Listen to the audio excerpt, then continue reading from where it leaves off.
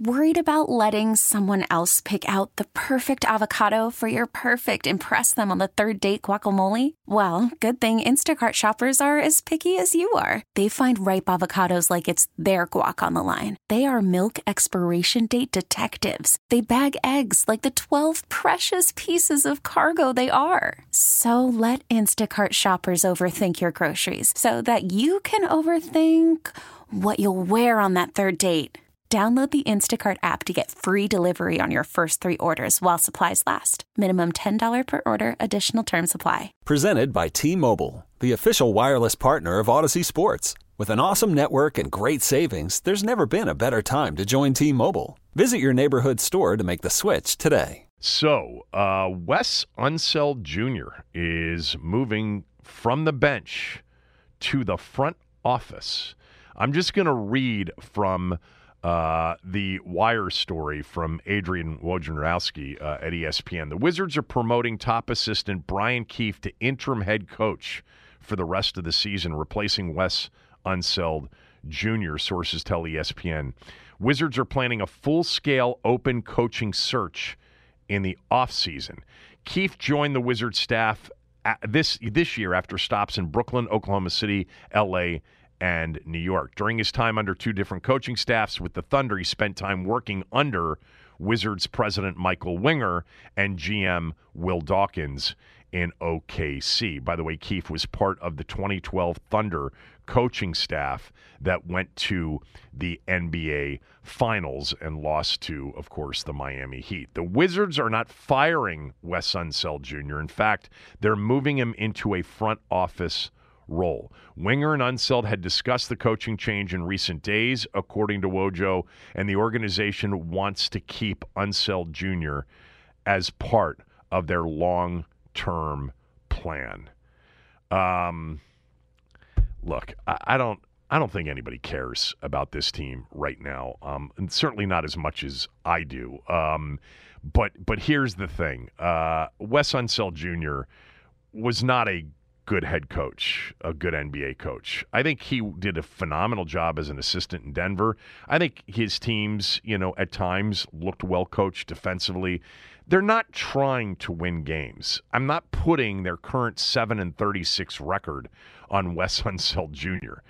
They have set this season up to be a season that results in contention for the number 1 overall pick in the NBA draft. And if it isn't number 1, it's a leverageable spot for either, a high level talent infusion from the draft or a place where they could acquire more picks for a future draft. This is, this isn't the tank that we thought it would be stylistically in terms of the trade for Jordan Poole, the re-signing of Kyle Kuzma, etc.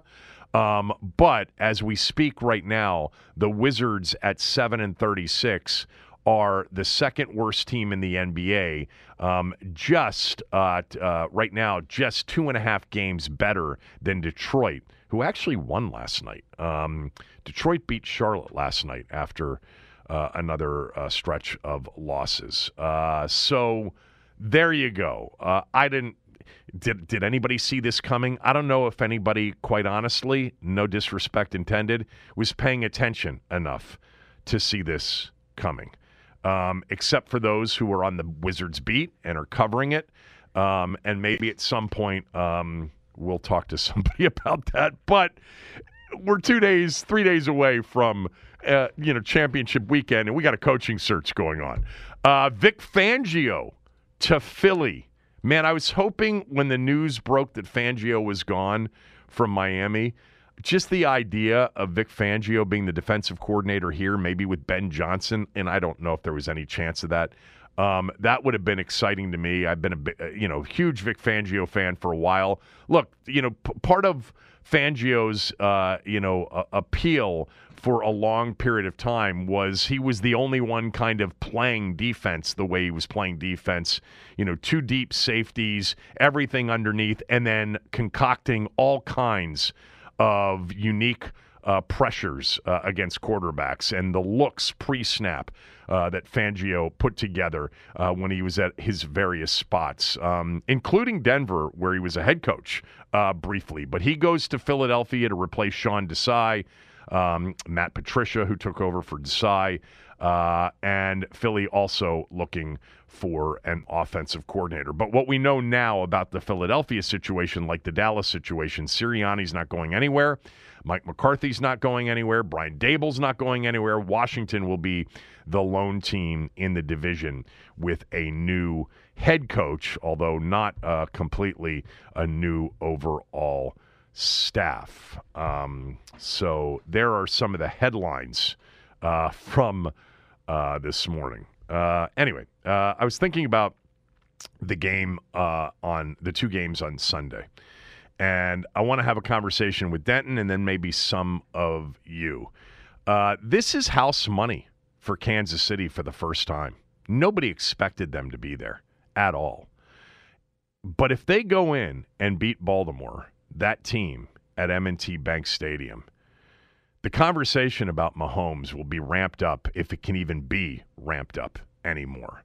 I'll explain and we'll discuss when we come back. Kevin Sheehan Show, the Team 980, theteam980.com. We're free and live on the Odyssey app. This episode is brought to you by Progressive Insurance. Whether you love true crime or comedy, celebrity interviews or news, you call the shots on what's in your podcast queue. And guess what? Now you can call them on your auto insurance too with the Name Your Price tool from Progressive. It works just the way it sounds. You tell Progressive how much you want to pay for car insurance, and they'll show you coverage options that fit your budget. Get your quote today at Progressive.com to join the over 28 million drivers who trust Progressive. Progressive Casualty Insurance Company and Affiliates. Price and coverage match limited by state law. You could spend the weekend doing the same old whatever, or you could conquer the weekend in the all-new Hyundai Santa Fe.